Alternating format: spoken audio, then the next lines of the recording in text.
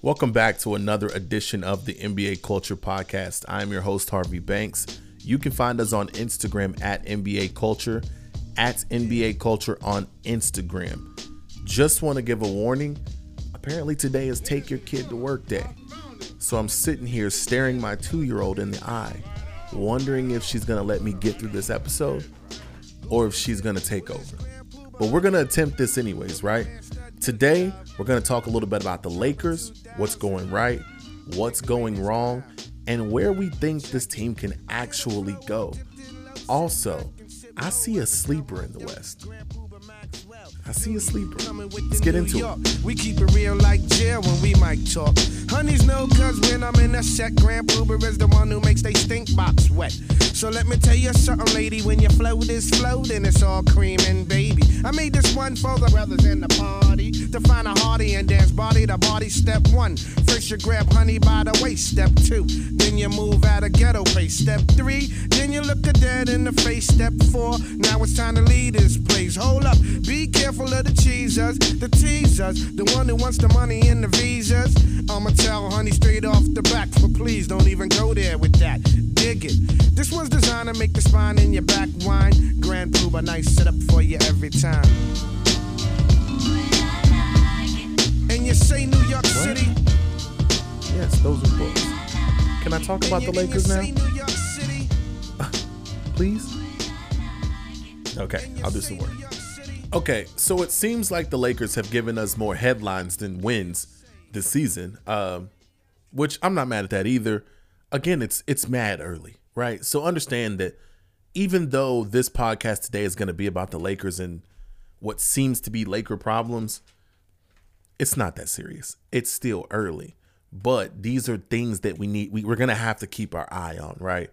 Last night, the Lakers picked up their first win against the Memphis Grizzlies team that I really like. Their young core is so good. Ja Morant looks like he's taken another step. And like, to me, the next step is like MVP caliber play. And that's what that guy is. 40 points, 10 assists last night. Just giving you everything that you could ask for from a point guard, from a young franchise player, right? I really like Memphis, but today unfortunately it's not about them. It's about the Lakers. And before I get deep into the Lakers conspiracy theories or talk that I want to get into, I want to point out something.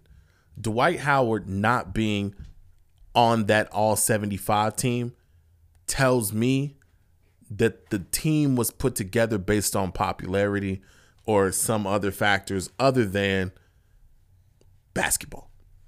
Because Dwight Howard probably lands somewhere between 45 and 60 on that list. So the fact that he's not even on that list is wild. Dwight Howard, I know what he's been the last 5 to 7 years. I know that people don't like Dwight Howard. People don't like Dwight Howard for valid reasons too. Some of them, right? So I'm not trying to act like this dude, there's not going to be a bunch of outrage for Dwight Howard not being on this list just because people don't like Dwight Howard. But when you take that out of it and we're talking basketball, we're talking about somebody that won Defensive Player of the Year for 3 years. Probably could have won it more, but that voting fatigue thing stepped in. We're talking about somebody that was an 8-time All-Star. We're talking about somebody that finished top 5 in MVP voting 4 times. We're talking about somebody that took a team in Orlando to the finals that had really nobody else when it comes to all-star level talent. They had guys that played up to the role, but like there was nobody like Dwight. That guy's not top 75. Especially when I look at some of the names on the list that made the list. Come on. Come on. Reggie Miller never finished top 10 in MVP voting ever. Never. Again, I'm not saying Reggie shouldn't be there. I don't know enough about the history prior to mid-90s, right? But I'm telling you, I can't justify Reggie being there and Dwight not. And that's not saying that Reggie doesn't deserve to be there, because he may. I'm just saying the fact that Dwight Howard is not on this list is a problem. But let's think about why he's not on this list. Dwight Howard is not on this list because Dwight Howard is not the easiest person to get along with. Every single place he goes, somebody wants to fight him. Whether it be his team or the other team, somebody gonna swing on Dwight, right? Fast forward to present day, I believe it was game 2 of the season, and I don't really know what happened on the court, and honestly, I don't really care. They're walking off the court. He and Anthony Davis are having words. Anthony Davis is clearly way more upset than Dwight Howard is, but that's also usually how that goes. He's usually not that upset, or he's playing around, and that's part of the reason that people don't really like him that much. But anyways, they have words. It seems to be calming down. Dwight seems to be calming down. Dwight sits down. Anthony Davis is not calming down. He is not with the shits on this night for some particular reason. He continues to pursue Dwight Howard until basically he forces Dwight Howard to stand up. And for a second, it looks like they about to squab on the sidelines, right? So I'm like, damn, it's game 2. Y'all had a year break from each other. Like, what could be this serious? I personally still don't know. And again, I personally still don't care. Here's why I don't care what the issue was. 2 veteran players. Both of these dudes have been in the NBA long enough to know that the optics are everything. They were willing to throw all that shit out the window to air their grievance on the sideline. That tells me these 2 dudes really just don't like each other. And chemistry is going to play a major role with this team. Now, normally on a LeBron James team, chemistry is the last thing you worry about, right? Because they're going to fall in line. LeBron's going to make sure everybody knows their role, is supported in their role, and held accountable in their role. Because usually it's LeBron James, maybe another superstar, and a bunch of young dudes. Or a bunch of dudes that ain't got the resume to really speak up. So they're going to fall in line because you're happy and lucky to be playing with King James, right? Well, that's not quite the makeup of this Lakers team. Also, you got some strong personalities on this team. Let's rank them 1 through 5. 5 being probably the strongest. 1, we'll go in reverse order. Number 5, Anthony Davis. Anthony Davis doesn't do a whole bunch of talking, but the way that Anthony Davis walks, it lets you know he's walking to the beat of his own drum. And that includes that LeBron James drum. Like, he needed LeBron James to get a world championship, and he done that. LeBron needed him too. Don't get it twisted. I'm just saying, in Anthony Davis's eyes, why is this just LeBron's team?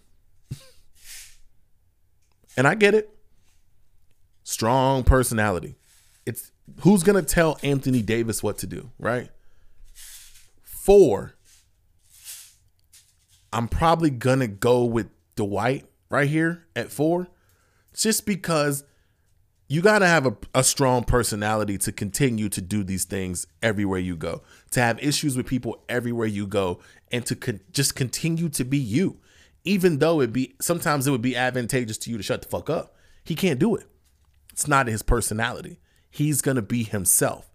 And that takes strong character. But it doesn't always work.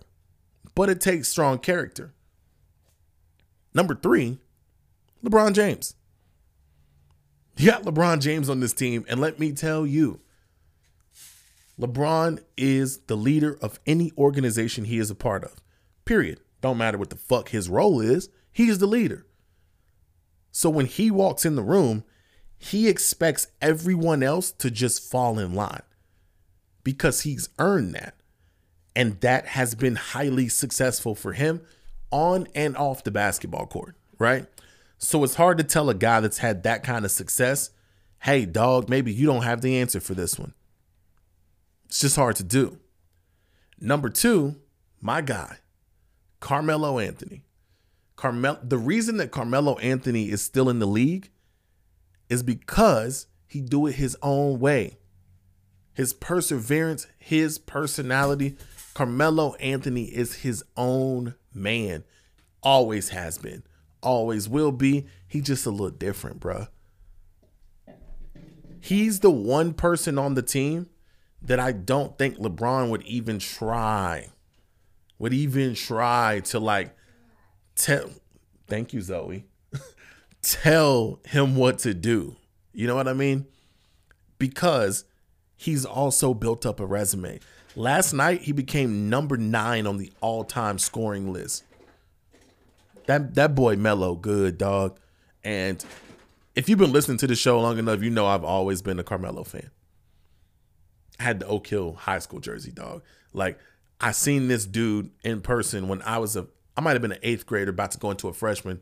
He's playing in some little tournament in Lexington, Kentucky. And I remember the gym there was a track above the gym because it was one of them like rec center things, right? Where it was a bunch of gyms in there. And like, I remember watching over the rail and looking down and seeing this dude on the basketball court with high school dudes. And that's when I knew like, oh, yeah, I'm never going to be that. Like, that is different. And then he goes on to Syracuse and national championship, and, you know, the rest is history. But it's hard to tell a dude like that what to do. You know what I mean? He's his own person. And when he chose to come to be a Laker, he chose to be a Laker. But y'all know the Lakers, y'all going to have to do this the way I do this, right? Because this Bronze team, this is y'all's organization. It's bigger than me, but y'all bringing me in to do me because that's Melo. We at 3, 2? He was 2? I'm going to put him at 3. Number 2 is Rajon Rondo. Rajon Rondo is great because of his personality. Rajon Rondo also, bless you, has also been pissing people off since college days. Seen a lot of Rajon Rondo when I was younger too. That fine state of Kentucky. And let me tell you, the Rondo that you see now is the Rondo that I seen then. Is the Rondo that they had in Boston. Is the Rondo that helped this team win a championship a couple years ago. That's the same guy. Is the Rondo that had issues in Dallas, Boston, everywhere else he's been. Because he's very strong-willed. And when Rondo believes he's right about something, ain't no back down in Rajon Rondo. And most of the time, he ends up kind of being right. You bring him in because you call him a what? He's a floor general. LeBron James is a floor general. And that brings me to my number 1 personality on that team. Russell Westbrook. My absolute favorite player to watch play basketball is Russell Westbrook. The reason that is, I don't have to question if he's giving his everything. Ever. Because I know that Russell Westbrook, if nothing else, is going to give 110% always. He's also going to call out the people that aren't giving 110% always. And Russell Westbrook believes that he's the best player on the floor every single night he steps on the floor. Even when he's not. But it doesn't matter because that belief is what makes him him. Now, we have this collection of gumbo that has a bunch of spicy parts to it.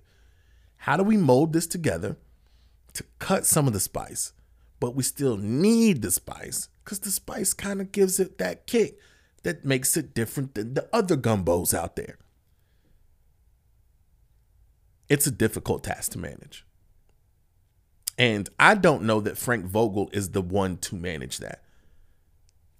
I also have some experience with Frank Vogel, right? Frank Vogel was the longtime Pacers coach through my favorite Pacers teams. And he was unceremoniously let go on some bullshit. But hey, the criticism of Frank here in Indy was he didn't seem to have control of the locker room. He was a player's coach. Players like to play for Frank Vogel because, sometimes you might be able to get over on Frank, right? These nice guy coaches, you never know how it's going to go. So to orchestrate a team such as this, with all this personality, with all this history, with all these ways, can you teach old dogs new tricks? Well, if we're judging by the first 3 games, nah. I will say this, though. In Russell Westbrook's defense, I believe that his numbers have dwindled because he's trying to figure out his best role with this team. And to me, that is growth for Russell Westbrook. And that's all the Lakers could ask for. Because things like that are going to work themselves out over time. And so kudos to Westbrook for you can tell he's thinking about it. Okay, what's my role? How can I best do what I do in this system? The problem with the Lakers to me is it's a basketball issue. Number one. And you cannot win in the NBA if you don't have shooters. The Lakers have people that can shoot the 3, but they don't necessarily have 3-point shooters. And that was evident in game 1 against the Warriors, when I felt like you're getting a great performance out of LeBron because he's shooting well from 3 right now. But the Lakers still don't have necessarily a 3-point shooter. They just got some guys that can shoot the 3. Over the course of 82 games, I don't know if you're going to win enough games. I just don't. Not with the league the way it currently is. Also, I'm very concerned for the health of this team. I seen LeBron James go down last night. Normal basketball collision, someone lands on his leg. The collective gasp that you felt was like, oh my God, is he gonna get up? And don't get me wrong, LeBron James is the premier athlete that we've had, period. But Father Time is undefeated. And I'm starting to see little things in LeBron's game that tells me things are changing. Not in his ability to score the basketball, dribble, shoot, dunk. Little things like fast break, he's the only one back. LeBron James a few years ago is going to hard jump at the ball, back himself to the paint, and be ready to defend whatever comes his way. Now LeBron James reaches out and takes that foul. Stop this fast break. And I'm seeing a lot of Lakers take these stop the fast break fouls. That right there tells me that they're making business decisions mad early. Those are natural basketball instincts. As you get older, you just play the game slightly different ways. This is a concern to me because it's hard to get better past that. The Lakers are going to grow as a team, and they're going to be better than what we've seen in these first 3 games. I fully believe that. But I believe they're just going to get, let's say, 10% better. There's a team in Golden State that I think we're going to look up in March and be like, holy shit. That team, which hasn't been beat yet, is 75% better than they was at the beginning of the season. Once they get Klay Thompson back, the Golden State Warriors are instantly a problem again. Because then they got the veterans, they got the shooting, they got the ball handling, and they got some young bulls who ain't afraid of anything anymore because they suffered through last season. And they grew from that. Jordan Poole is better. Wiggins is better due to last season and the struggles. Like, these guys are here and ready. And that's the biggest thing, I think, that's going to keep the Lakers from winning a championship this year. And it sounds so crazy to say now because I get it. Yo, the Warriors was awful last year. Also, we don't even know what's going on with Wiseman yet. That guy's coming back too. I don't know if he's going to be better from last year because I have serious questions about Wiseman and his motor. But again, this team, as presently constructed, also as going to be, in addition to when they get that other dude that should have been on that 75 list back, it's going to be a problem. I don't see the Lakers getting out of the West. I just don't. Because I don't see them getting past Golden State. I don't. And then I don't know if Golden State can get past a healthy, like a fully healthy Utah team. Also, when's Kawhi going to be back? I don't know that Golden State or the Warriors get past a healthy Kawhi and Paul George, who's been playing great this season so far. Now, I think I would take both the Lakers and the Warriors over the Clippers, but I think that's some... You just going to move your chair in, huh? Kids have no respect. Especially toddlers. What's up, baby? What you want? This chair wasn't good enough? So, yeah. Anyways, I have concerns about the Lakers. I know some of you do too.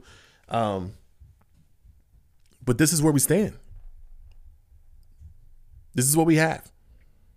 It's early. I know it's early. But some of these things that I raised today feels like forever problems. This team is going to get better. But I capped the Lakers win this year, win total at 50. Just because I'm concerned. It's not level 10 concern, but I'm concerned. Sometimes you have to look at the non-basketball things. You know, the non-shooting percentage things. The things like, what are they instinctively doing? How does it feel? How does it look? LeBron looks different. Now, it could be LeBron just knowing everything and knowing that I ain't really got to do none of this shit till February. It could be. But I would caution the Lakers to be very careful with that approach. Because they could very well find themselves so far behind in the standings that they then have to kick it into overdrive.